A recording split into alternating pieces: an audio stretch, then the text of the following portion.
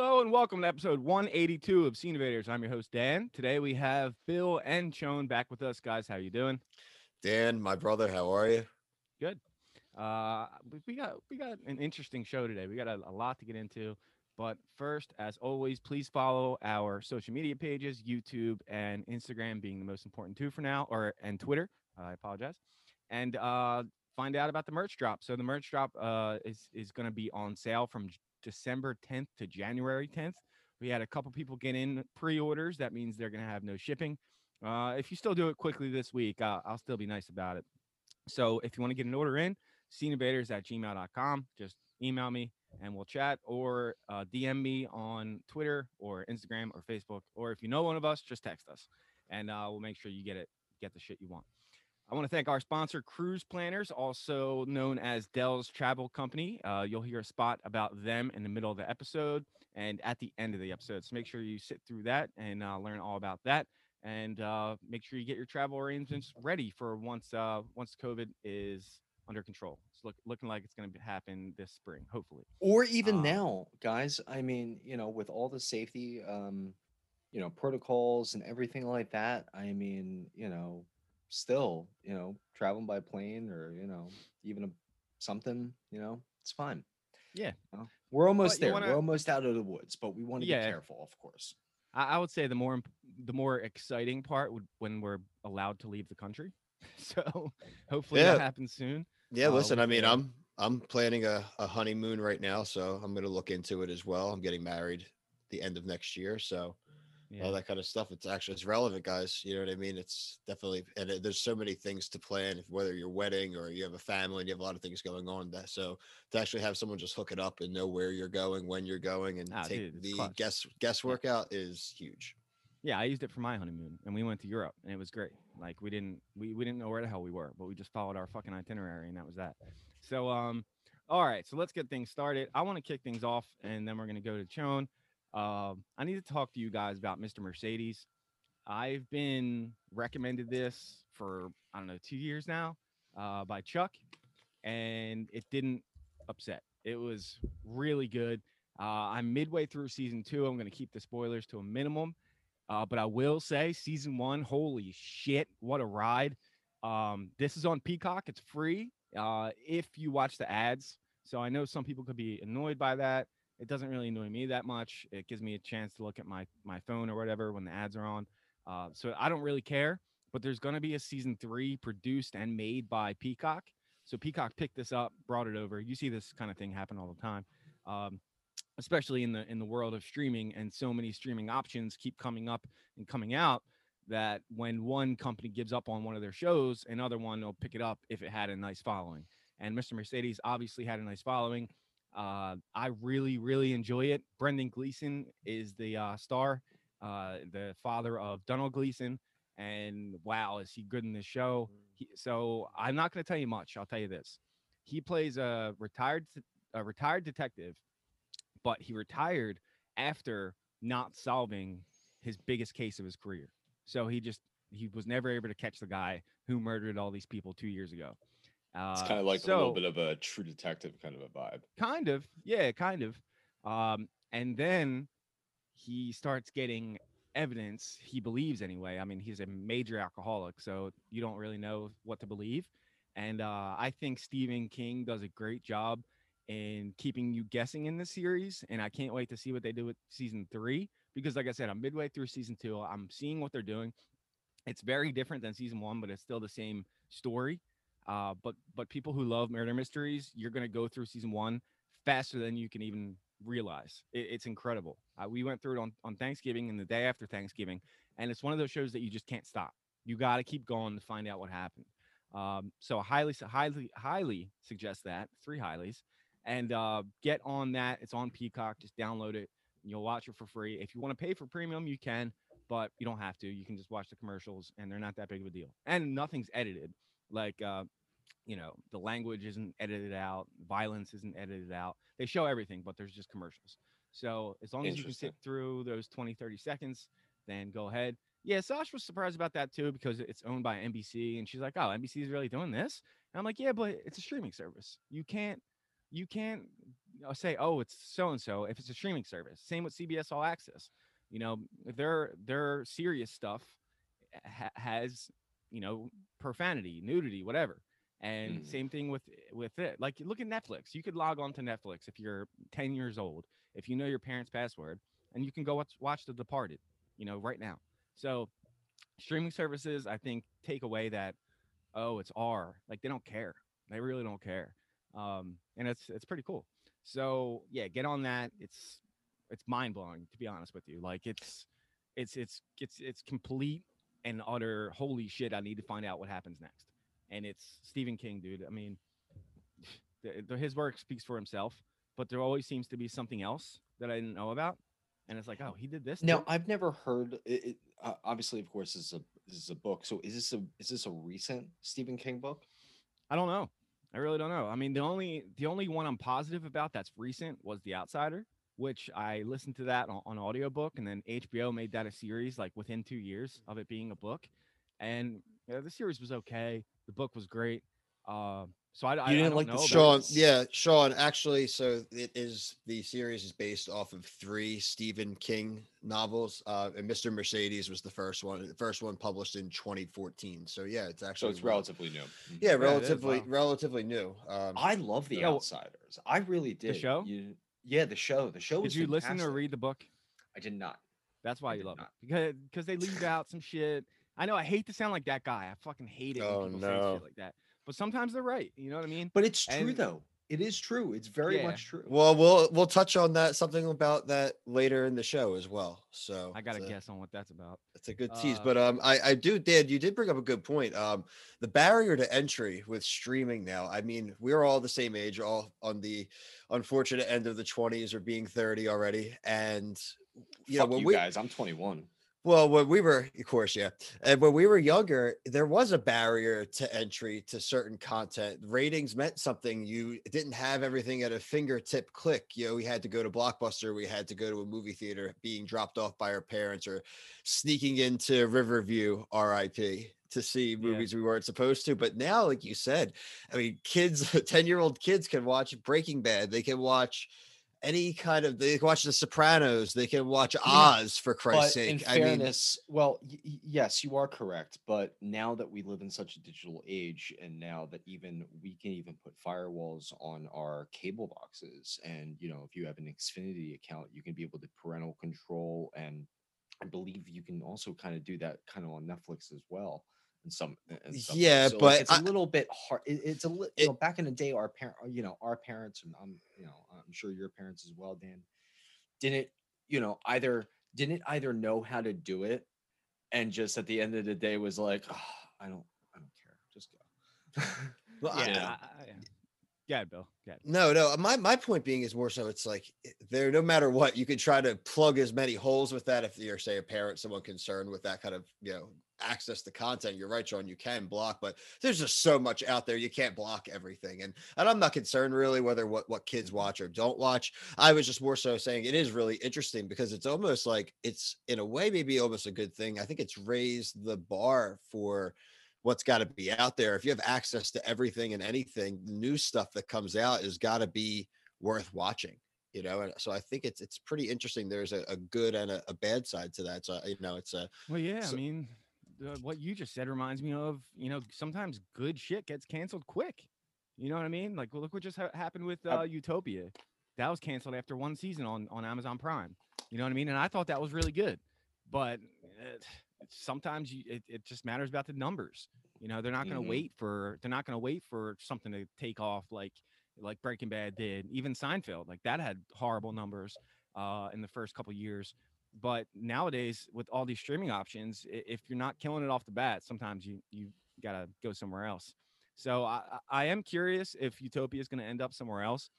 I feel like the story is big enough that it should go on, and I'm kind of upset. I mean, Sean, how long ago was that? Like 4 months ago, and now it's canceled. At Like, least, I don't even yeah. think even 4 months ago. I think that was at least 3 months ago. And this was originally developed for a straight to series in 2014 by HBO, and then Oh, yeah, and then there was a little bit of a drama with it or something like that, something with the fans, or I don't know, and then and then it landed on Amazon. But I mean, I think in a different setting, I think now it's a little bit too on the nose to have a pandemic show. You know what I mean? Yeah. And somebody and some exec was like, "Who made this choice? Yeah. Johnson, get over I here." mean, before episodes, they even said like this is not about the coronavirus. Like they had Oh, some yeah. like Oh warnings. yeah. Yeah. Oh yeah. And you know what I mean? And listen, guys, this is extremely impacting on all of us.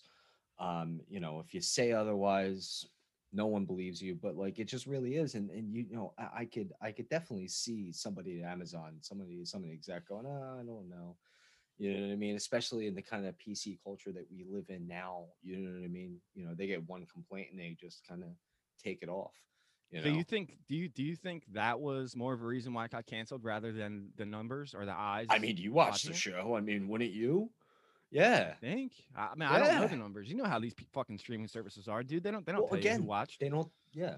You know, every now and then we'll get some stat like, oh, this was the most watched Netflix series ever. Like Yeah. apparently Queen's Gambit. I got some stats about that. I'll pull that up in a second. But like every now and then you'll get some kind of, oh, this is killing it. But for the most part, you don't know. And I think they like it that way. I So like to think that they don't okay. really know because like they have some like old timey kind of like, you know, earthquake monitor thing, and like when a really good show happens, all of a sudden it just starts going like Yeah. Sean, you were referring to the Richter scale. yeah, the Richter Yeah. scale, man. I'm not a Yes. geologist. All right. Who do I look like? Stan That's Marsh? a shout out to University of Delaware freshman year geological hazards Monday, There you Wednesday, go. Fridays 9:05 a.m. No one cares. Shout out to the Stanford No girl one that helped me out cares. to get through all those tests. Okay, so here's some numbers that they actually gave out. This was on Twitter. 62 million households chose to watch The Queen's Gambit in the first 28 days, making it the biggest scripted limited series to date. So that's only if something has one season. So again, we're not finding out how this did against Stranger Things or the shows that are long running shows. The series made top 10 in 92 countries and ranked number one in 63 countries. The novel, The Queen's Gambit, has been out for 37 years. It finally made the New York Times bestseller Wow. list when this came out. And Google searches for how to play chess have hit a 9-year peak. So, yeah, you see the impact of That's these cool. shows. Do and either why- of you know how to play chess? Yeah. I do. Yeah, I do. You know? That's cool actually. I mean That's that awesome. that last part was really cool. Like I mean I People saw looking the it same stats you were talking about, the viewership stats, but the actual cultural impact. You have kids picking up chess. That's really cool. You know, Yeah. I don't have a bad thing to say about that. And It's something that you wouldn't realize. You know what I mean? But think about it. Like, if you're 15 years old and you're watching this show, you're probably going to be like, shit, I don't know how to play chess. And then you look it up. So, like, it makes sense. You know what I mean? And me and my buddies used to play chess against each other growing up. I have no idea why. But we used to just like play chess. So I had 2 boards, one at my mom's, one at my dad's. So I'm okay. But yeah, I've always found it fascinating.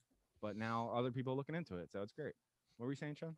I was going to say, you know, that's awesome. And you probably played chess back in the day because, you know, we didn't have the internet growing up. So we had the internet, or chess, whatever.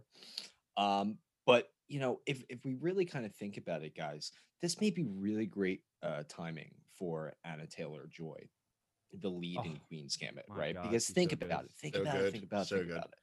Think about it, right? So she was supposed to come out in the New Mutants movie, right? That has been delayed, I think, around like 5 times. Well, it rather, came right? out.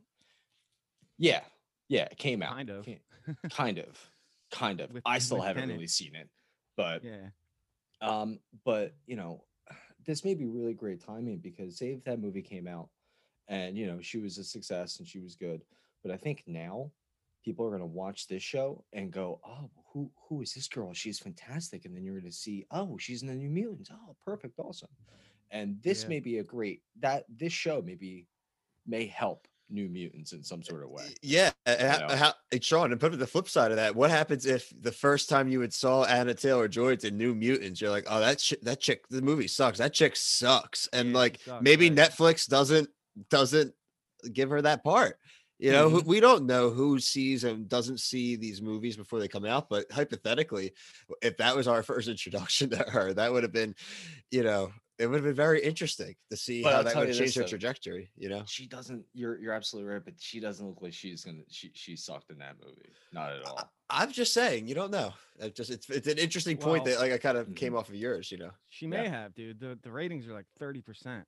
So I mean, even if she was good, how good could she have been? You know, sometimes you're only as good as the subject matter you're given, hmm and the script is against you. Like I know plenty of great actors who've had bad performances. It doesn't mean you're a bad actor. Um, but yeah, it's Just means you're a interesting. bad person. Yeah, and she's, dude. I am a big, big proponent of hers, dude. Like I hmm think she is one of the next big stars, and I can't wait to see where her career goes. One of my favorite performances that she was in was a smaller movie that also had the co-star from Ready Player One in was it Artemis? Who's the female lead in Ready Player Yeah, One? Artemis. Yeah. Artemis, yeah. So the woman who played, or the character who played Artemis, she was in this movie called Thoroughbreds, and it was her and Anya Taylor Joy, and it's about them two trying to kill Anya Taylor Joy's stepdad because he's like a piece of shit, and the movie's fucking Mm. bonkers, dude. And the kid who died from Star Trek, he's in it. It's one of his last movies. Anton Yelton. Oh yeah. It's one of his last performances, and that movie is a friggin' it's gold, man. It's gold, and it's something that you wouldn't even hear about, and you'll click through and say, "Oh, I know these people. Let me give it a shot," and you end up loving it. So I love when that kind of thing happens, and I went to see that when the Movie Pass was still around, and I got to experience a lot of things like that with the Movie Pass. So that's why I'm going to eventually go back to paying for a monthly fee to go to my theater because I hmm think that's a great deal if you go to the movies a lot. But yeah, we stumbled upon a bunch of stuff that we loved that we may not have seen to this day. Still, if we didn't have that experience. So yeah, Anya Taylor Joy, her future, it knows no bounds, man. I have her in the same category, the same trajectory as like Timothy Chalamet, where she'll just fucking crush it and crush it and crush it because she just impressing me more and more. And the first time I saw her was Split. That was the first time I ever saw her. And look at her now, man. She's just fucking killing it. So Oh kudos my to God, she isn't Split. yeah, she's the main Holy she's the main shit. character. Yeah. It's Oh, crazy. Like you don't realize she it. has dark hair. Yeah. Yeah. So kudos Wow. to Hollywood, Shyamalan. man. Kudos to Shyamalan for finding her, you know? I mean, hmm you gotta think how this stuff happens sometimes where, one director would be like, yeah, give her a shot, and then bam, bam, bam, bam, bam, bam, and they're in all these good movies straight down the line. So all right. Who wants to go next? Chen, you wanna go? Yeah, sure. Unfortunately, the one of the biggest things that I have, unfortunately, is very sad. Um, the physical actor who played Darth Vader, Yeah. D- David Prowse, has died at the age of 85. Yeah. Uh, So David Charles Prowse. Am I saying that right? Because I'm terrible at names, guys. Forgive it's me. either But prowess or prose. So just go with prowess. It's probably Prowse, yeah. prowess. Prowse. Mm. Yeah, he was an English bodybuilder, weightlifter, and character actor for many British films and television. Obviously, he portrayed Darth Vader in the original Star Wars trilogy. And he also did a documentary in 2015 called "I Am Your Father." I haven't seen it, but I Hmm, definitely want to that's be cool. able to see it. And it's sad, and it's sad. It's very sad. He was a giant of a man, Yeah. um, and Star Wars fans around the world will definitely be I have a grateful for question him. that I don't know the answer to. Was that him in what is it, Return of the Jedi? When they show Darth Vader's face all fucked up? Was that him? Or is it somebody else? That's a great question. I do not have the answer Because I know it for was you. him like when he's walking around and, you know, choking his admirals, choking them out. Like Uh the huh. big hulking figure walking around was him because he was a big ass dude and he looked great in that suit. So the writer, George Lucas and co, said that he was the reason that Darth Vader jumped out of the page because you needed a hulking figure like that. And, you know, there's characters like that today, like your boy, Chone, that you met at the Comic Cons, who does all the makeup work. Uh, Chewie, what's his Peter, name? Chewie. He played Chewbacca. Yeah, Uh, no, I'm talking about the other guy who's around now. and he was in Pan's Labyrinth. He was in Oh, Doug Jones. Doug Jones, yeah. So like these kind of actors, they don't get the spotlight a lot, but they're like hugely implemental in why the character works so well. And like Andy Serkis, all the fucking motion capture things he's done. A lot of times these characters go unnoticed, but without them, you don't have as good of a performance. Even going as far as to James Gunn's cousin, Sean Gunn, who walks around on set for hours on end being Rocket. But, we only hear that Bradley Cooper is the voice of Rocket, but he has to walk around like a raccoon for hours on end with mocap shit all over his body. Sean Gunn. And he's also a Ravager, so he gets spotlight in the movie. But a lot of times these kind of actors don't get their due. And he has to also as well interact with the actors as well, Yeah, he has to do everything. He has to do everything. I've met that guy before, Sean. And you have. Oh, I have. Oh, yeah. Motherfucking great guy. Very cool guy. Yeah, very cool guy. Yeah, I mean, I never met a Sean that spelled his name right that I didn't like, so. He spells it like yours? Spells it like mine, Sean, the Gaelic way, the correct way. So, now to answer your question, who the actor was who played the unmasked Darth Vader is actually Sebastian Shaw. Okay. Mm-hmm. Yeah. So it wasn't this guy. It was not him. Figure. No, it was not him. So even more so, dude. No, that makes my point even more so. Like when we finally see his fucking face, he doesn't get the limelight. So we got to appreciate these guys because they are hugely important in the movie making process. And I think we've gotten better with recognizing this. And me saying, oh, it's not just Bradley Cooper. Bradley Cooper, I love him, but he just drives to the studio and does the voice.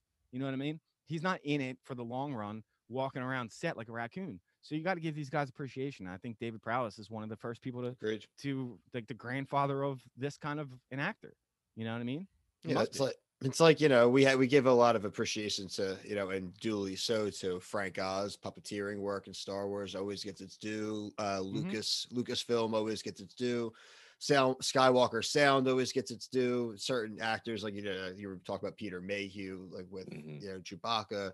So it's sad that sometimes it does take someone's passing for us to go back and maybe see what else they did. Like I didn't, Sean, I was unaware of the documentary as well. So I'm definitely going to give it a watch now. But and there's something also too sad. Not only just because of his passing, but there's something sad about these big, huge, hulking human beings that are out there. You know what I mean? Like Peter Mayhew, for example. I had the pleasure of working with him at a comic book convention here in Philadelphia, and him and his wife were very, very nice. He was a very soft-spoken man, but he was always sitting down because he couldn't get up. He even had a little bit of like a wheelchair kind of a thing because, it takes a toll on these guys to be this huge, and this big, and to give you an example of how big Mr. Mayhew was, when he shook my hand, guys, his hand, I'm not kidding with you, his hand was about this big. Jeez. This long. I don't even know if my hands are big enough to even replicate how big his hand was. Sean's trying to show two hands right now for the listeners. Well, yeah, definitely. Yeah. Two hands. Yeah. Both of my hands put together, and I have, pretty much kind of small hands, maybe 7.5, 7.2 hands, like large. What the fuck, dude? Are you sure? What? Yeah, well, that's hand sizes, guys. You guys don't know your hand sizes? Come on, guys, get it together. I was a famous hand model. We don't have to bring that up. Okay. We don't have to bring that up. They still haven't paid me. All right. Oh boy. But I mean, it's true though. You know what I mean? It's just these guys that walk around as I mean, Andre the Giant. You know what I mean? He had to drink a whole entire case just to go to sleep. Case of wine. Yeah, it's wild. Mark Hamill also eulogized David as well on social media, which was super nice. I know Billy, he's your boy. Has he got back to you yet? So for the listeners who aren't aware, I've had a well, I say ever, never ending. I have a little bit of patience. It's probably only been about 2 months. I've been tweeting at Mark Hamill pretty consistently. I know he was very busy with the election, so maybe now that all that's over, he has some time. See, the problem is, guys, is that I'm a 30-year-old guy, really no major issues, problems, stresses. It's always like the guys who have like sick kids, someone's dying. Like I got no shot. I might need to get run over or something. I might need a blood disorder. I really do. I might need to start like antagonizing. I don't really know if the listeners have any, comments or suggestions, or maybe want to barrage him with some tweets. I'm not saying to do that, but I'm not saying not to. I'm at #Billy_Blinks. That's great. Well, you just want them to respond once, right? That's your goal. Dude, just once. And honestly, Mark, if you're listening, I just don't be patronizing, man. Like, it's cool. I know it's kind of a joke. It really is. But at this point, I am persistent. So, again, I'm not saying not to tweet at him. Bill, you sound like you're writing a manifesto about him or something. I don't know. You sound No. No, Sean, the next manifesto is coming on I hear you. I'm just saying, is Mr. Hamill's. No, we're talking about my Luther 2.5 Men connection that I'm just teasing right now, but that's the great manifesto coming soon to a Scene Invaders podcast near you. Oh, you're gonna do that? Oh, it's coming, boys. Oh, I can't wait. I've heard about this. Let's get from you. Yes. Yeah. Let's give the audience a little bit of a tease, shall we? What they're talking about, just so they're not lost in the sauce. I don't know. I mean, you were there the day that the manifesto, I was kind of verbally doing this manifesto over game. I mean, why don't you give them the quick 1-sentence IMDb tease, because I'm going to save my thoughts. Sure. Just pass it on. Just pass your work off. Yeah, exactly. Yeah. So, yeah. Mr. Hype Man. I hear it. Mr. Blanks over here has put together, one would call it a little bit of a conspiracy theory, a little bit of a, DC universe, multiverse conspiracy theory that essentially highlights that John Cryer, who originally played Lenny Luthor in Superman 4, The Quest for Peace. And guys, don't worry. If you haven't seen it, just do yourself a favor. Don't. Just don't. And I'd like, honest to God, I'd rather watch Superman 3 with Richard Pryor when Superman is just sitting at the bar throwing peanuts at the bottles, all drunk and stuff. That's even a better movie. But so John Cryer starred in Superman 4, but also John Cryer also is Lex Luthor in the Supergirl Arrow TV show. And Billy has connected a few dots, and we're gonna elaborate on it in a future segment. But he has a board at his house. He has a bunch of like red string connected together. He's really laid out a lot of things. It's gonna be super exciting, guys. So saying it's the same character, right? Well, he's the same person. Oh, he's the same person. Oh, he is one and the same, my friends. He is one in the same. Okay. Love it. So are you it's do coming a soon. podcast for that, or a video for that? I don't know, man. I don't know if it's going to be a verbal manifesto, if I'm going to do it on like a This Is Sus. It might be a This Is Sus. But okay.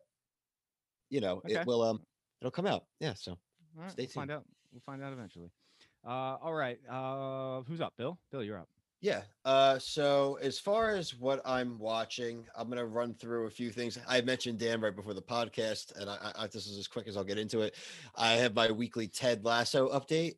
I've still held strong. I made sure I hadn't finished it, but actually this morning, Emily and I were like, you know what? We're on episode 8. Let's just finish the thing. We get to the end, and we're like, oh man, it was fun. We're sad. Don't be sad because it's over. Happy because it happened. Okay. But then we realized there's actually 10 episodes of the first season of Ted Lasso. There's more episodes, guys. So it's not over. It's awesome. Good. This is great. Like, I was like ready to come over and have taps playing at the beginning of the episode. And yeah, God when bless it's the finale, you'll know because they do certain things. God bless. At this point, dude, we've gotten a nice handful of people to watch Ted Lasso, and pretty much, no, not pretty much, everybody has agreed that it is, visual. What do I call it? Visual antidepressant. It makes you happy. It makes you laugh. It makes you just forget about your problems. So at this point, the first person that we get to watch the show that says, "Oh fuck, that's stupid," this is a cult now. This is a Ted Lasso cult now. This is Diamond Dogs. Yeah, we're gonna go and dip on them. Yeah, the Diamond Dogs, and Scene Invader Diamond Dogs. Will be our own branch of the Diamond Dogs, and we're gonna go dip on this person. Okay. At this point, no one's allowed to talk bad about Ted Lasso because it is holy in terms of podcast lore. Even Jason Sudeikis himself agrees with us. All Yes. right, Yeah. and we have the evidence. If you don't believe us, We have guys. the Twitter proof. So I knocked out two big things this week, and then I could just give you quick touches on others. But I did finish Defending Jacob on Apple TV Plus. For those of you that are unaware, that is a limited series on Apple TV Plus, starring Captain America, your boy, our boy, everyone's boy, Chris Evans, also Michelle Dockery, Jaden Martell, and also a big fan of the podcast here, J.K. Simmons is also on it. For those of you who don't really know what the show is about, Defending Jacob, it tells the story of a family dealing with the accusation that their 14-year-old son may be a murderer.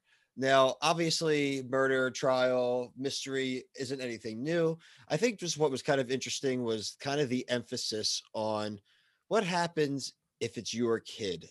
Do you unconditionally believe them? If the evidence starts to mount that you may not know your child as well as you think, or that the physical criminal evidence is pointing in their way, where does the line draw between unconditional love and loyalty and maybe the truth, or what the truth that's being possibly presented to you? So I really think that Chris Evans and like I said, Michelle Dockery, they play the main two characters, the husband and wife.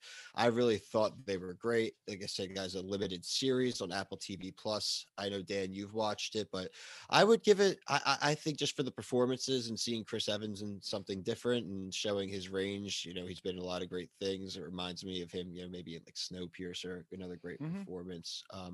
But I really like that. Scott Pilgrim versus the World. Really, yeah. But really recommend it. Another Apple TV Plus win for me. They're killing it, dude. They really are. There's just so many. You could get Apple Plus, and then you're set for like 5 to 10 series, depending on what you're into. Now, have you done Mythic Quest yet? It is literally the next one on the queue. Once we finish the last two Ted Lassos, it is then going to be Mythic Quest. So probably within the next 2-3 episodes, I'll be through that. So that's Rob McElhenney from Always Sunny in Philadelphia fame. And they have a couple characters from that show pop up. The priest, he's in it. He's a full-timer in it. Oh, great. Kermit, is that his name? Kermit the priest in Always Sunny? I forget. Cricket. Oh, he's worn many faces, Cricket, before he was a ordained minister, but Kermit's from Mr. Mercedes. I won't say anything. It's real. Oh my god. But yeah, Apple TV Plus, dude. It's one of the wins of 2020. It really is, man. It's giving me hours and hours and hours of entertainment, and I appreciate it. And I can't wait for Servant. Servant comes back in January. So January. Yep. There's a lot of things to look forward to.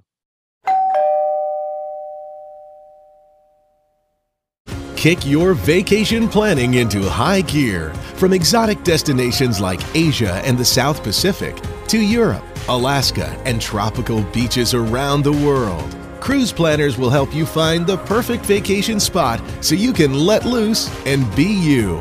Contact Steve Del Carlino from Cruise Planners by calling 610-368-0908 or at delstravelcompany.com for the best vacations at the best value. So my other main thing, and I've been talking about this on Twitter, and I promised everyone that I would get this done in time for this episode, but I did finish the sequel to Ready Player One, the novelization sequel that released this past Tuesday. Ready Player Two by Ernest Cline, the same author, obviously, as the first one. Many of you know this property from the Steven Spielberg directed film. I really don't want to get into it, guys, but I hate that movie. It is me too, bro. It's a pure bastardization of the film, I mean, of the book, it's, you know, obviously, listen, the film's never going to be the same as the book, but they changed, you know, everything. you know, they're Just going 2%. after. They're going after, Change. the whole idea was they're going after keys and gates, and they changed the locations where these keys and gates are, What and you have to do. they did cut the everything, numbers dude. down. It just, you know, again, I can save that for another day too, but Oh, one really, thing, yeah. Let me see one thing and see if you agree with me here. One of the biggest bastardizations of this book that I believe was a huge, it was a heart of the book. Like, we have to go back and pull some audio from when I was reviewing the movie. Brian was on, and Brian and Bill, the other co-hosts at the time, had never seen me more upset leaving a theater. Like, it was like a family member told me they never wanted to talk to me again. Like, I was so upset leaving this theater. One of the biggest bastardizations of this book. Now remind me, the female lead is Artemis. The male lead is who? Parzival, Wade Parzival. Watts. Yes, Parzival and Artemis. Okay, Wade Watts. Now, Chone, have you seen the movie? I have seen the movie, and Have you read just the like book? all, I have not read the book. No, Okay. does it have pictures? No, it's great. Though. Oh, Listen well to the then, audiobook. Read then I'm not read gonna the If you book. need something like that. Read the book. If you need something like that, listen to the audiobook. It is fucking amazing. It is in my top 5 books of all time. Okay, here's the biggest issue I had. In the book, Parzival and Artemis, they do not meet in person until the end, until everything is over with. So they do all these things for each other without knowing what each other look like. There is no like lust factor. They fall in love and they become friends and they do all this. And that is a huge part of the book. Like, she actually doesn't want him to see her face because she thinks it's all mangled from an accident she had. That's a huge part of it. In the movie, they meet in like 20 minutes, if that, and they work together the whole time. And that's one of the biggest issues I had with the book, because that was or with the movie, because that was a huge part of why they kept working together without even really meeting each other. And it really pissed me off. Did that get to you, Bill? You definitely took away their characterization. A big part of them at the end revealing themselves was them growing throughout the Yes, journey, exactly. becoming confident in themselves, falling in love with each other. I mean, obviously everyone knows in an artificial world that you're probably not who you're representing. I mean, H, the best friend of Wade Watts, Yes. is the best example. H is a male avatar all throughout the book. Right Like I here. said, there you go. If you're seeing the video right now, awesome I'll put look. this on YouTube. I'll put this one on YouTube. But it's actually a black girl in real life, in reality. But she, you know, it shows that, you know, societal norms, even in this dystopian future, there's a lot of things there where you're not feeling confident in yourself, but through the journey they went through, they kind of crossed over those kind of bounds. And by the time at the end, when they all meet each other, it's a beautiful moment because none of them care. You know, Yes, none of them exactly. care. And Yeah. a lot of them are all hiding their appearances in this thing. And, you know, Artemis is beautiful. And Artemis is basically herself in the Oasis as she's in real life, but she has a big birthmark on her face, you know, and it definitely hits home with nerds and people that maybe don't feel belonging. They find belonging in some kind of fantasy world or series or whatever your favorite, you know, video game, TV show, whatever your favorite piece of work is. And the confidence, like I said, Dan, like I said, I didn't want to focus too much, but I agree. I think that's a big part that was robbed, a lot of the soul of it, besides also just changing up a lot of the plot points. Everything. Yeah, the soul and everything else was ripped out. But I'm yeah, not going to go on. with this. I'm not going to go really into spoilers, guys. A big fun part of this for me was I really didn't know what the hell the book was going to be about. I was actually really skeptical. I'm like, how the hell are they going to do this again? How is it going to be fun? Because if, again, this is, you know, the spoilers for the end of the book, but Wade Watts finds the Easter egg. He completes the journey. He becomes an owner, part owner with his friends of the Oasis. He is no longer the underdog. He is basically became who he was fighting against, you know, but except, Yeah. you know, much more, you know, a much more nice guy and not evil. However, all I'll kind of tease about this book is there is another technology in the Oasis that is discovered. There's another journey for Parzival and his friends to go on. But what changes when you're no longer the underdog? What happens when you have unfettered power and you have this idea of that you know best? And obviously, guys, there's amazing nods. You're gonna love some of the shit that comes across pop culture. I'll make some teases here. These aren't spoilers, but you know, you have things back to references to John Hughes again, a lot of Tolkien stuff, guys, Lord of the Rings type things.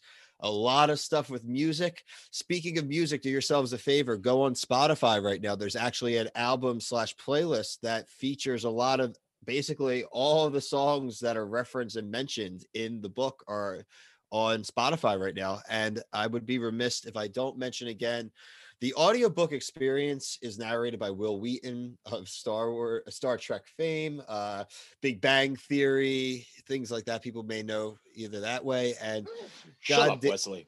and goddamn, if he doesn't really put some real heart and a lot of just unfettered enthusiasm, it really just sounds like the guy's reading the book and is just excited at what the hell he's reading. Like he's reading it for the first time and just so geeking out on every sentence. And to Love Letter to Geeks, is it as good as the first one?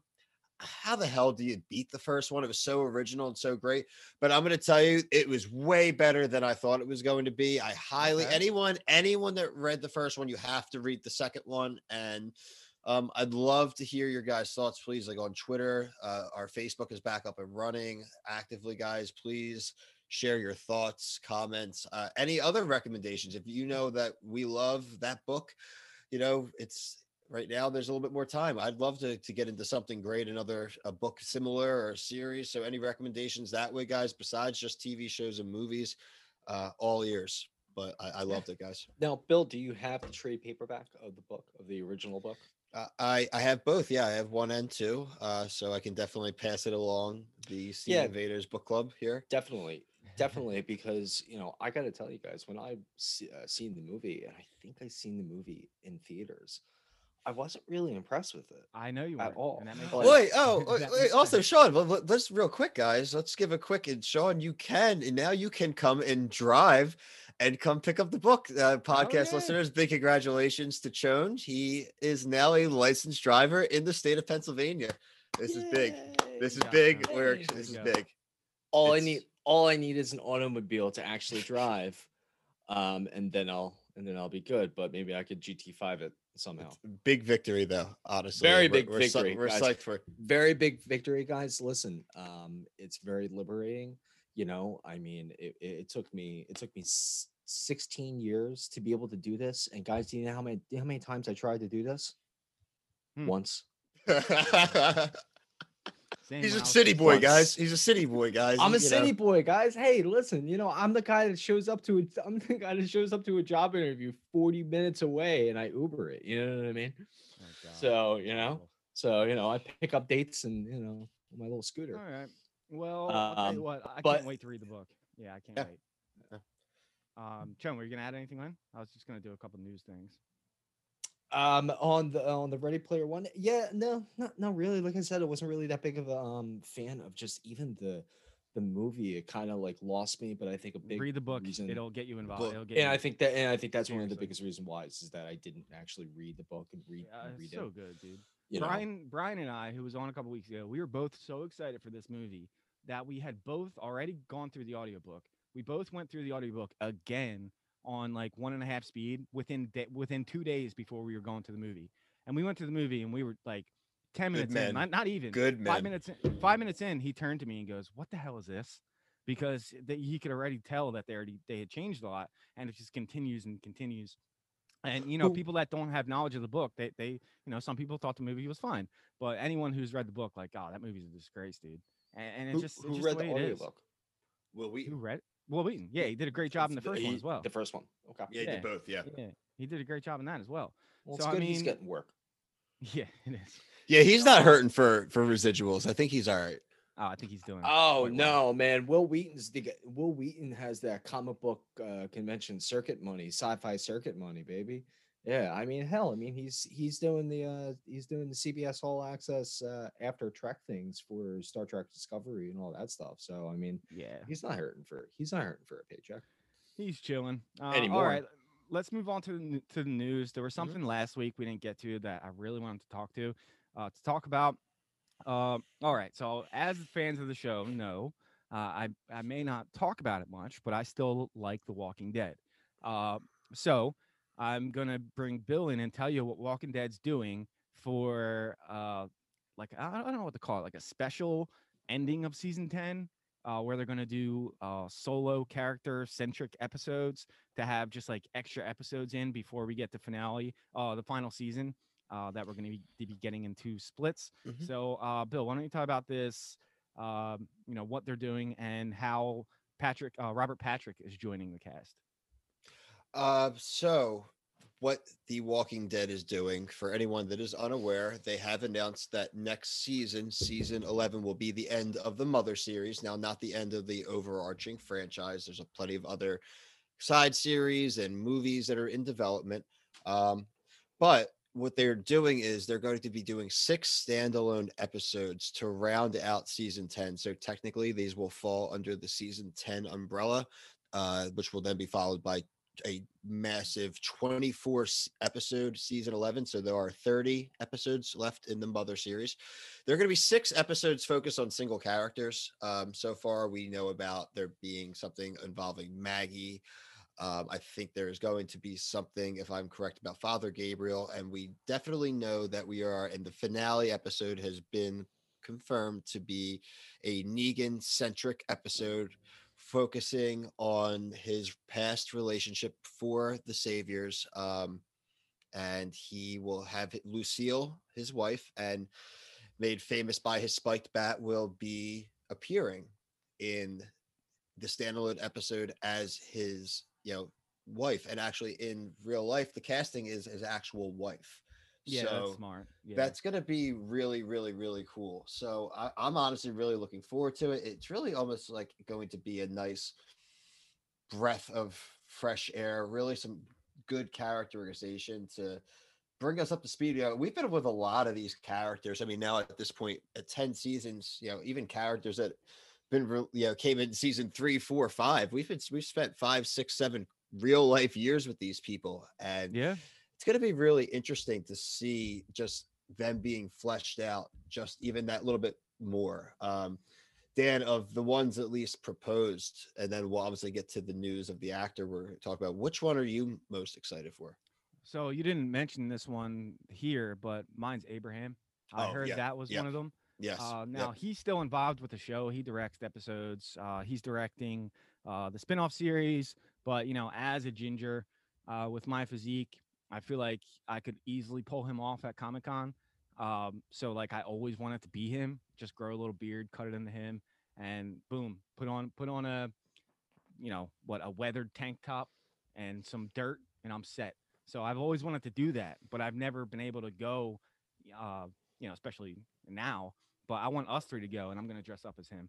And yeah, I've always liked him a lot, and I think his introduction to the series, and added with his exit from the series, outside of Glenn, no one else had a bigger intro send off. They did Mhm. die at the same time, but still, he made an impact on the show, and he loved the show so much that he wanted to stick around and direct. And so yeah, I'm really excited to see what they're going to do with him. I have no idea. Maybe before he met up with Eugene, they had that one episode years ago showing him roaming around. He almost killed himself, and then he found Eugene. So maybe it'll be that. Maybe it'll be the time right before that. I don't know. But I think this is great, and I think it's a perfect send off to these characters because the show's ending. You know what I mean? So Yeah. So what the news that we're kind of teasing at the beginning here, guys. So Robert Patrick, the T-1000 himself from Terminator 2 Judgment Day, has been cast in one of these standalone episodes. Dan, he actually will be in the Father Gabriel episode. So it looks like they will be playing off one another. Really, really looking forward to that. I think that they're going to play off each other very well. And like I Okay. said, I'm Walking Dead for as long as it's been going. I love it still. The new So extended do I. standalone series, which just had its finale, is phenomenal.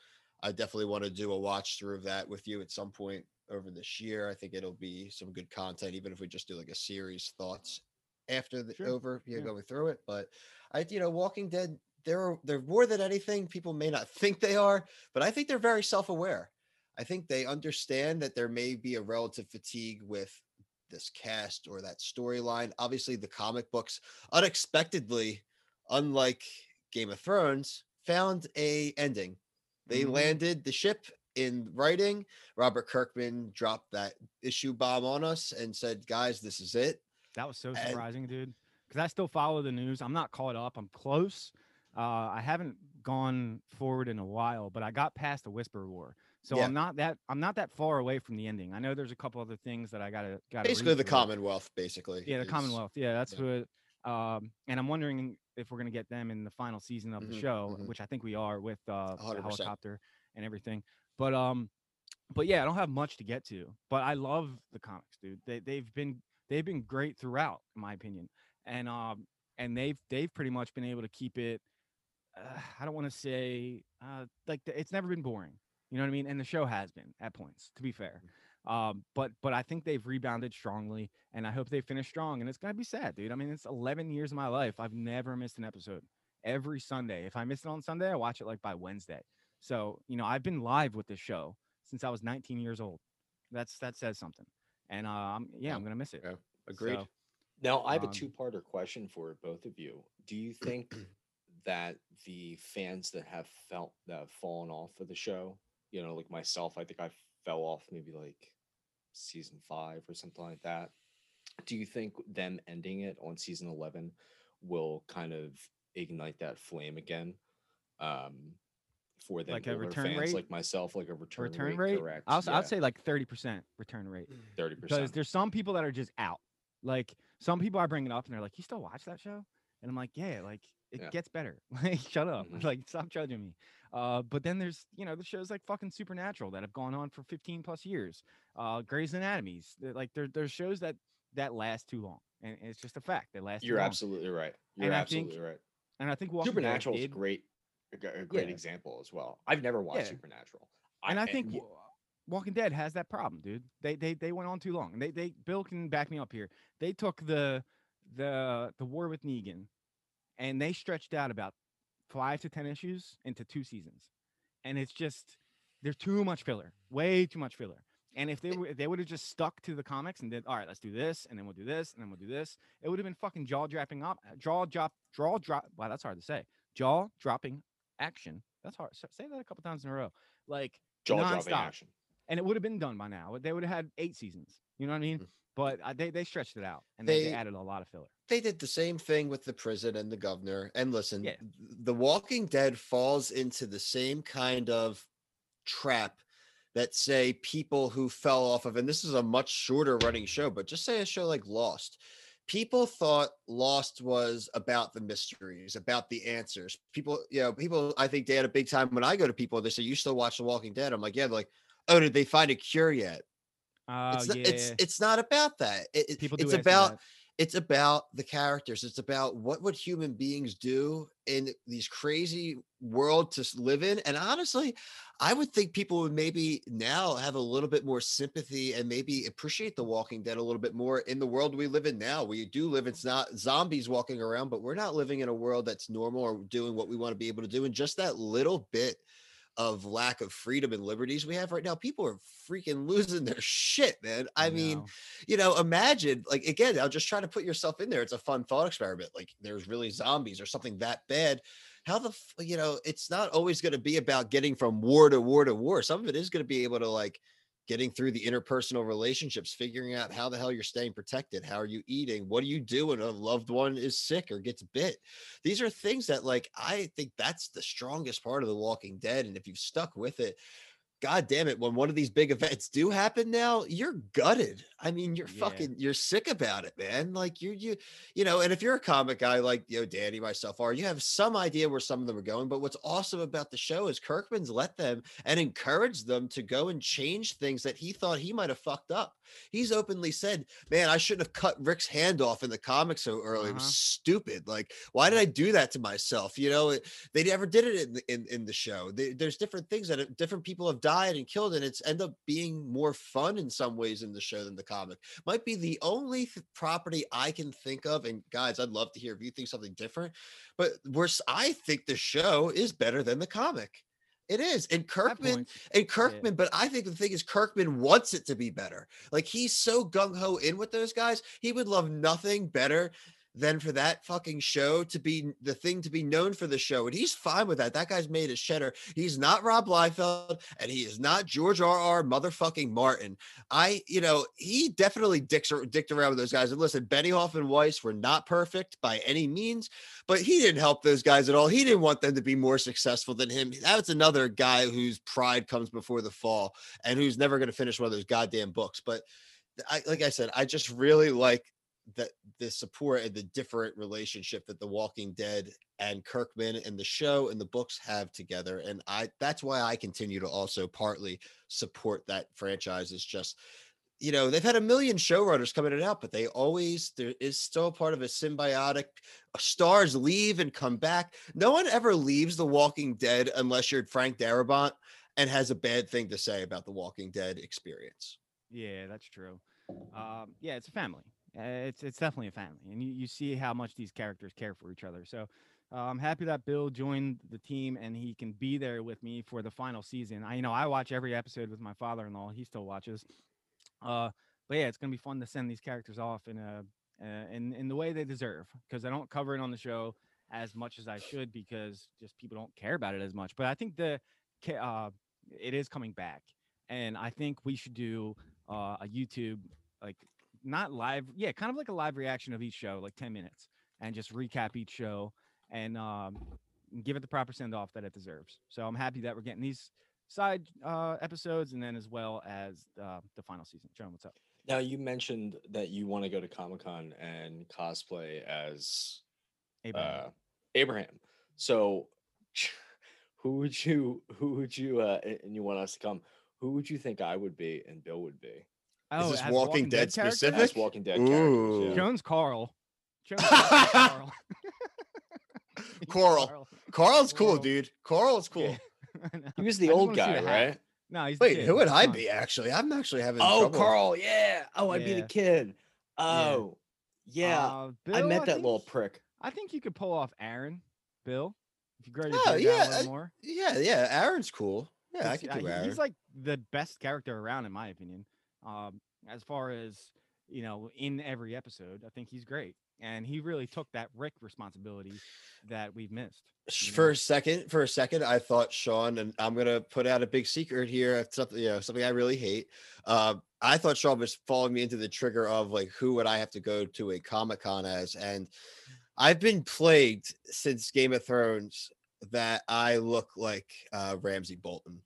That is my doppelganger. I mean, you act like him. You definitely Okay. do. Okay. You definitely look like him. Wow. So, I'm just putting it out there. It's self-deprecating. The guy's a total asshole, obviously. No comment from the peanut gallery here. What is And he? Well, What how- else is he in? He I was in forget what's it what- called? He was in Inhumans. Yeah, Inhumans. How pissed are you? Oh, that he's show the didn't take off? brother. Not really. That sucked. No, that I'm saying, if it did take off, it would have For taken him. strain off of him being Oh. Ramsey. He could have been that guy. You know It what I would mean? have, but then again, he would have also just been kind of playing. He's still kind of playing that Game of Thronesy kind of bad villain, kind of whatever. In all honesty, guys, that was around the time with that Inhumans thing. That really should have became a movie. Yeah. That really It was a It was supposed movie. to It was be. announced. It was Yeah. supposed to be. Yeah. Mhm. They Yeah. just took it away. God, R.I.P. Yeah. So, Yeah. all right, a couple things here, and then I know you guys want to add a couple things in as well. I think we're over an hour right now, so let's get these things in. Save Daredevil. How realistic is this to happen? So, Charlie Cox obviously wants to come back, but surprisingly, like Bill announced earlier with Shatner, ever since the election has been over with, Vincent D'Onofrio has more free time on Did his you say hands. Shatner? I think he meant Hamill's. Yeah. Who Mark was the one Hamill. Oh, Hamlet. Sorry, I Mark was looking Hamill, at yeah. Shatner's. I was looking at Shatner's Don't bring Twitter up before we Shatner. started. I was looking at his Twitter before we started recording. Sorry. Okay. So yeah, he was very into the politics scene as well. But Vincent D'Onofrio, he is campaigning to bring the show back. He wants to play. I'm sorry, Kingpin. Kingpin. God, sorry. He wants to play Kingpin. again. Wilson Fisk. He wants to play Wilson Fisk again, and he wants Charlie Cox to come back as Daredevil. How realistic is this that it'll actually happen? Because we know that series they made doesn't matter. It's not canon anymore. So they kind of have to make it canon again, and I don't. It'd be tough. It'd be a tough road That to would walk. be They'd the have to pay biggest- Netflix. They definitely have to pay Netflix off. So No, I they mean, don't. No, Not for, anymore. for no for the old shows that are no longer canon, that are only on Netflix. If they want that to be canon, they'd have to pay Netflix, because now that's a Netflix property since it's not canon with the MCU anymore. I know, Um, but So we that'd be a are tough remember tightrope to walk. that we are stepping into the multiverse and the multiverse of madness. So Sure. Yeah, you can I bring it mean, back easy. I wouldn't be Yeah. mad if they are essentially the same characters, but they're from like a little bit of a different universe that's like a little bit tweaked. You Yeah. know what I mean? I wouldn't care. I think that'd be the biggest fu that Disney and Kevin Feige could do to Netflix. Yeah, You know what I definitely would mean? be. Definitely. I mean, they could. They definitely could do it. It's not like they signed like a non-compete. Like they can do it. And Vincent D'Onofrio wants it to happen. And personally, I think you can't get much better than him as Kingpin. I think And he neither was one of them phenomenal. has aged out of it. Yeah. Either. No, definitely not. Yeah. You know? So I'm for it. I just don't see it being an easy thing to happen. Well, what about you guys? I don't think they're going to bring that series back in that manifestation. I think Sean brings up the most logical point. The multiverse opens things up. I'm interested to see how they're going to approach that with a lot of series. Are they just going to cherry pick certain characters and kind of combine them into our Earth? I think eventually we'll head to a Battle World, Secret Wars kind of situation, but just say after Multiverse of Madness, is there a possibility we cherry pick some characters? Maybe only Kingpin and Charlie Cox are brought over, or listen, I loved Charlie Cox and I loved Vincent D'Onofrio as Kingpin. I would love nothing more than to find a way to have them back. I wasn't a fan of the overall Defender series, Iron neither. Fist. I liked season 1 of Jessica Jones. Me too. I thought Hated that the second one. thought the first what was the villain's name? I'm just Purple Man. Oh, the Purple Purple Man. Man. Purple David Man. Tennant, who played the Purple David Man. Tennant as Purple Man was one of my favorite Marvel One of the villains. best MCU villains. Yeah. I No, agree. definitely. Oh yeah, without a doubt. I mean, David Yeah. Tennant gives a phenomenal performance in whatever he does. You know what I mean? I mean, he of course being the 10th Doctor, which essentially he's essentially my doctor. He's fantastic. He's awesome. He's also Barty Yeah. Crouch. So Yeah. I A lot of times it has to do with who's playing him. You know what I mean? And in that case, he was perfectly cast, like a lot of Marvel roles are. But season 2 of Jessica Jones just really jumped the shark. It was so bad. It was a pain to get through. I had to review it. I had to review it within a week, so I had to finish it within 4 days. And guys, it was fucking painful. And I think that's why Bill quit the show. The first Bill. I think that's why he quit the show, because he had to watch Jessica Jones. No, I'm kidding, but it was really bad. But yeah, I think the only way to do this, Bill, is to cherry pick. You'd have to. You're not going to get everybody back. So yeah, get Charlie Cox, get Vincent D'Onofrio, and maybe that's it. Because not many people like Elektra. Not many people like to play Elektra. So they'd have to change some things. And I guess the only way to do that is the multiverse. So I know we're going to talk about Spider-Man 3 in a second. One of you guys has that written down. yeah, I have that, yeah. Okay, so why don't you just go with that now, since we're on? Well, that wait. I just have Yeah, a go really ahead. quick question before we kind of jump into that. Now, I mean, obviously, all three of us wants Charlie Cox back, but like, would any of you guys be mad if they brought Affleck back as Daredevil? Yeah. Yeah. I wouldn't be Man, mad, but I just think he's gonna dive back into Batman. I think Yeah, he's I the mean, he is. HBO Max Batman. Yeah. So Yeah, he is. He signed on again for Justice League. They made up. He's no longer depressed. He's having a kid. He's doing good. But yeah, I mean, it's pointless to do that. The only way I like that, Sean, is if it's a multiverse type of thing and he has a 5-minute scene and that's it. And I Yeah. think that's fine. And I think that's you're gonna see that in Spider-Man 3. You're gonna see some people. We're getting rumors of all these people coming back, Mhm. and some of them you're gonna see for 30 seconds. And it's just going to be fan service. But as we've seen Tom with Dave Cruise Filoni, is Iron Man. yeah, Yeah. well, that was supposed to be Dave, original Dave casting. Filoni has proved that fan service sometimes is necessary. Yeah. And Mandalorian has been getting so many people excited because of that. Because sometimes it's just like, yo, just give us what we want. It's know the what I DeLorean, guys. I mean, yeah, let's it be definitely real. is. Yeah, It definitely is. Listen, and um, I'm not mad at it at all. Listen, keep on doing it. And guys, check out check out my YouTube video, Jones Corner, where we do reviews of every single solitary Mandalorian episode. We're gonna have a video dropping, Probably today. I guess in a few today. Yeah, I don't guess know, today tomorrow rather. Yeah, maybe. but yeah, guys, seriously, check it out. Bill, what did you have? Speaking of, and this kind of goes right down the line, speaking of cherry picking, now we're all aware that Jamie Foxx is going to reprise his role as Electro from the Amazing Spider-Man universe. There is now the rumor mill that Alfred Molina, famous for his portrayal of Spider-Man 2 and Sam Raimi's Spider-Man 2 as Dr.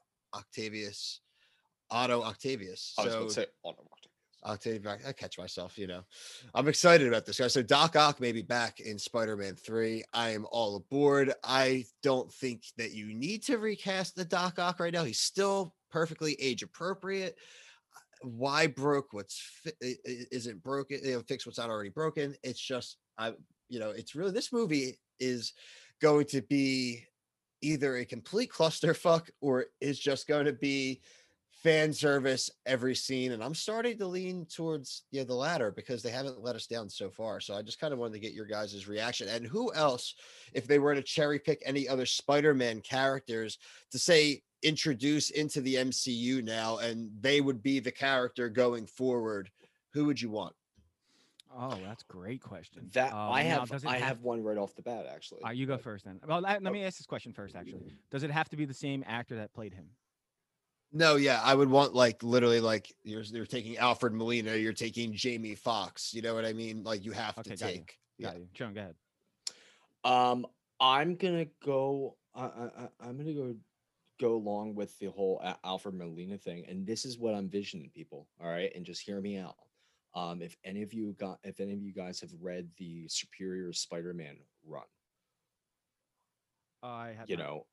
Otto Octavius essentially tricks Peter Parker, right? Otto Octavius is essentially dying, his body is giving out, and he comes to Spider-Man for one kind of last, kind of showdown somewhat, and turns the tables on him and doesn't switch bodies, but transfers his consciousness over to Peter Parker. He becomes Spider-Man. And not only that he becomes Spider-Man, folks. All right. First, he's like, okay, I'm still gonna be a bad guy.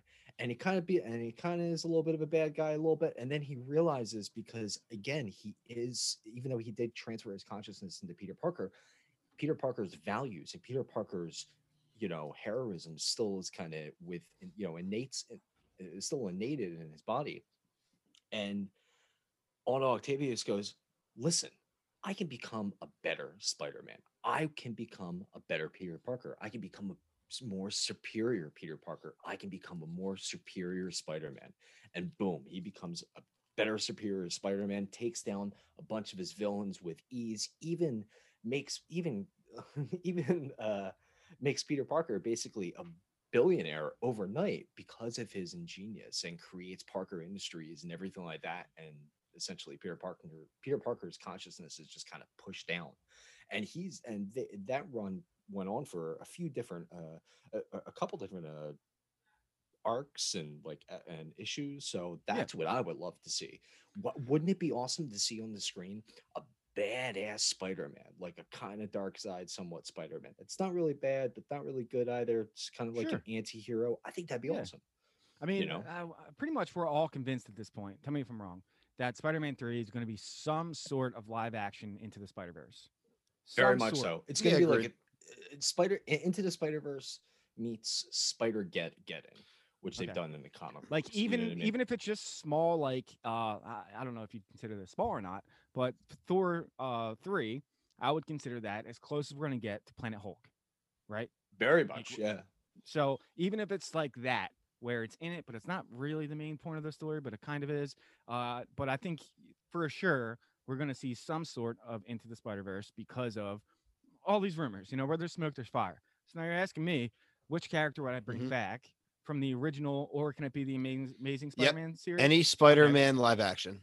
Now, funny enough, Amazing Spider-Man movies I do not like.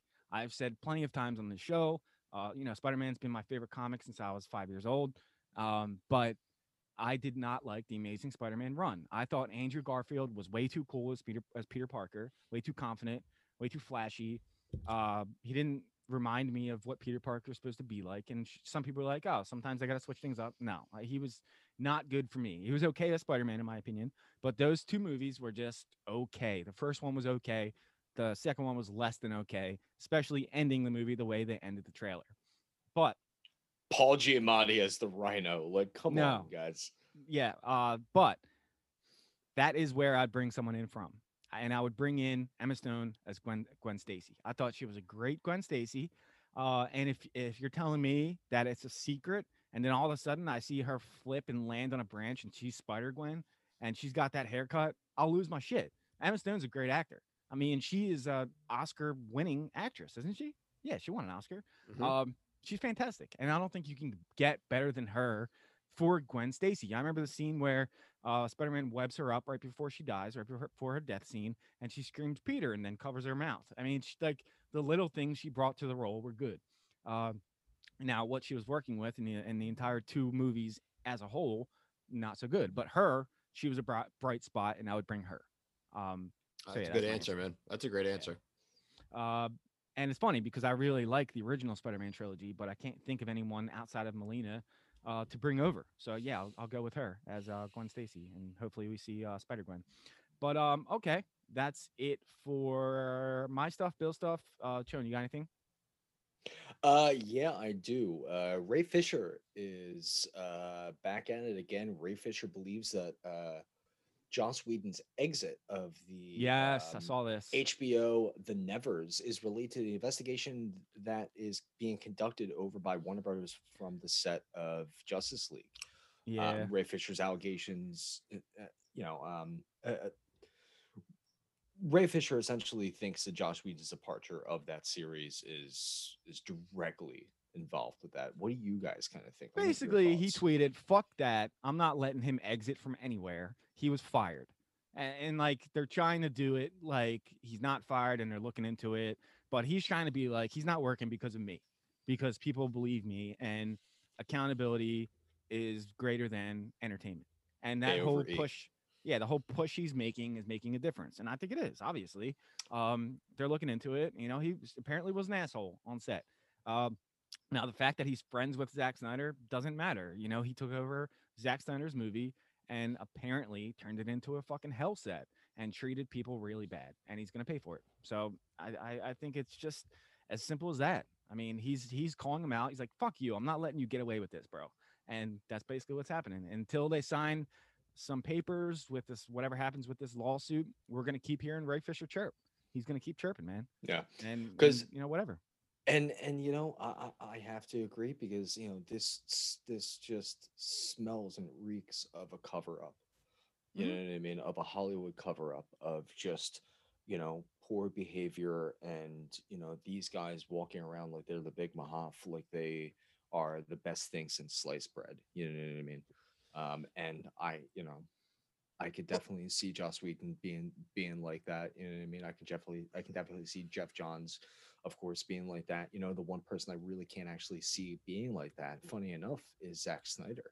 And you know, it's funny because it's the Yeah. guys that are really talented and really, you know, tremendous directors and actors and artists that, you know, the better you are, the nicer you are. You know what I mean? Zack Snyder doesn't have to be like that because he's actually really, really good. You know what I mean? But we have these guys like Joss Whedon, and Joss Whedon is fantastic. I loved a lot of the things that he's Well, done, but to also too, play there's been a couple flops as well. Sure, And sure.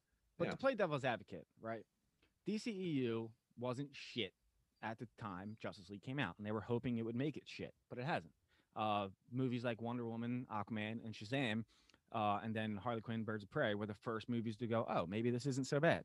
But Justice League, they were hoping would be the movie to turn it around. Sadly, Zack Snyder's daughter took her own life, so he left the film. In comes his buddy Joss Whedon, who directed Avengers 1 and Avengers 2. So I'm sure he's coming in with a little bit of an ego. Like, okay, I made multi-billion-dollar movies on the other side. Let me come over to DC and save your ass. And he came Mhm. in, and his opinions are probably a little too matter of fact. And it sounds like he didn't give a shit when anybody thought, like, this is what we're doing. Fuck you if you don't like that. Mhm. And I guess he thought he earned that with his turn as Avengers director. But now on the flip side of apparently that as not. well, have you guys ever heard the story where he actually went into Warner Brothers and pitched like a Batman noir kind of a show, right? That it was like a pure detective not show, rather a movie to Warner Brothers, and they just essentially laughed at him, and he just kind of walked out with his And head with funny his enough, head down. that's what the Batman looks like now. And yeah, That's what it and looks it's like. ironic, that they told him no, right? Yeah. And was like, hey, yeah, bye, have fun. And then Matt once he Reeves was sneaks in. actually, yeah, but listen, listen, let me finish, guys. As Joss Whedon was walking out of that studio, right, with his head down, he gets a text message or a call or something like that, and guess what, people? Firefly has just been canceled. Mm, So when it rains, it pours. So, think Yeah. about that a little bit when we're thinking about Joss Whedon probably on set. You know what I mean? That also has to have a little bit of a chip on his shoulder or something that kind of, yeah. yeah. From And that's from not what an Ray Fisher excuse. makes from what Ray Fisher makes it sound like, he thought he was the shit. He thought he was the saving grace of DC, and he came in and he treated people horribly. And you can't treat people horribly, especially in today's day and age. Now I've never heard any racist things. I don't think he's claiming he was racist at all, but he's claiming he was a complete piece of shit and very hard to work for. And it's not just him. Jason Momoa jumped in, Gal Gadot jumped in, and when you get these people, and Ben Affleck jumped in, and when these people are jumping in, and DC's trying to still make movies with these characters, you got to defend them. You know what I mean? Uh, You got I to. think I think a big part of this too, guys, and just even for the story itself, what's probably infuriating for Ray Fisher, probably for other people that didn't even vocalize it on this specific story, but there's got to be something infuriating about the studio wanting let him have a graceful exit, saying that he left the series as opposed to saying he's fired. But they weren't worried about the mistreatment. They weren't worried about the claims when they were first coming out. They were trying to muffle them. They were trying to counteract them. But they're still worried about letting this guy, who for all intents and purposes seemed like he was a nightmare, Mhm. like literally they're still worried about him having a graceful exit so he doesn't have to look bad that he got fired. Guess what? People get Exactly. fired all the time, and especially for Yeah. cause.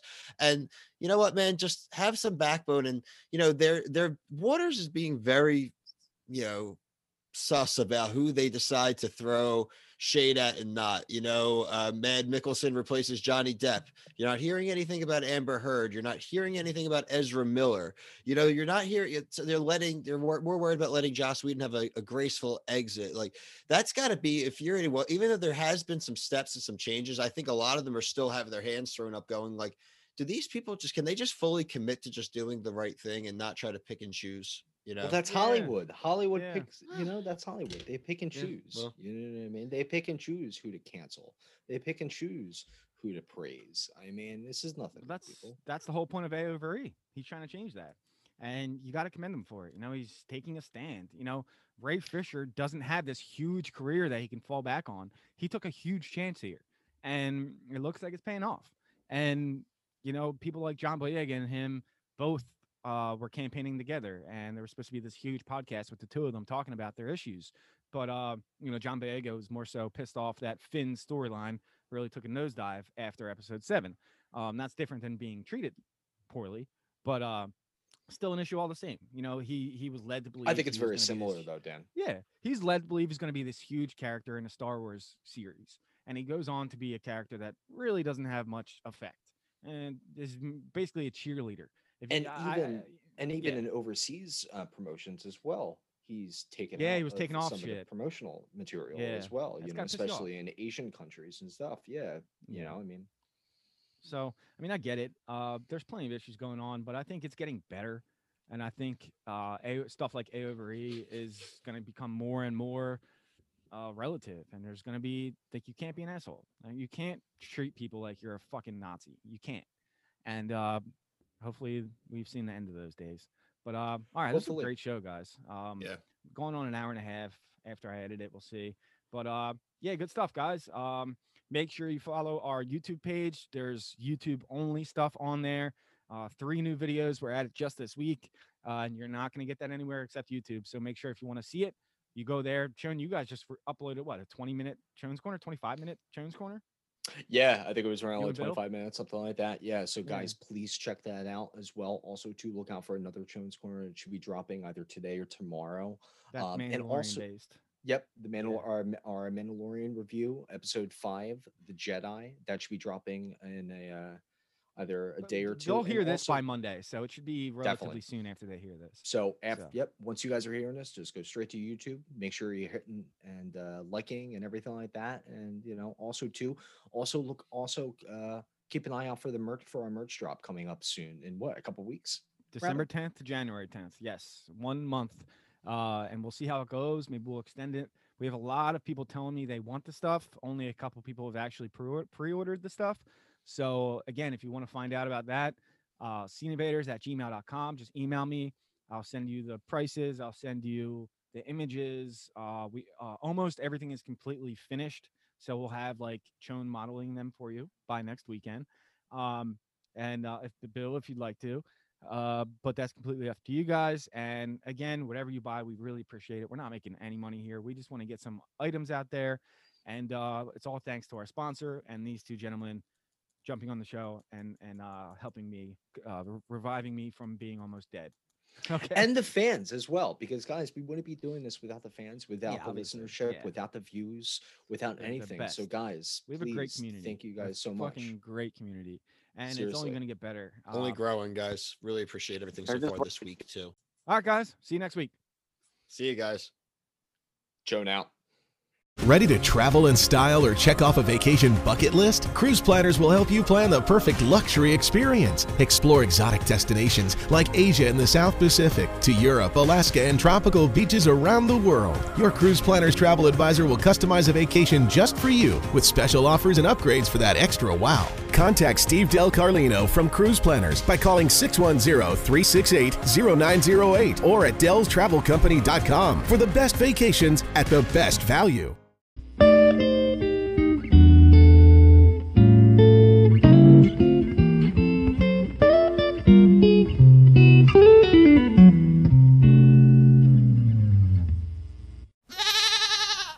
Oh, thank you.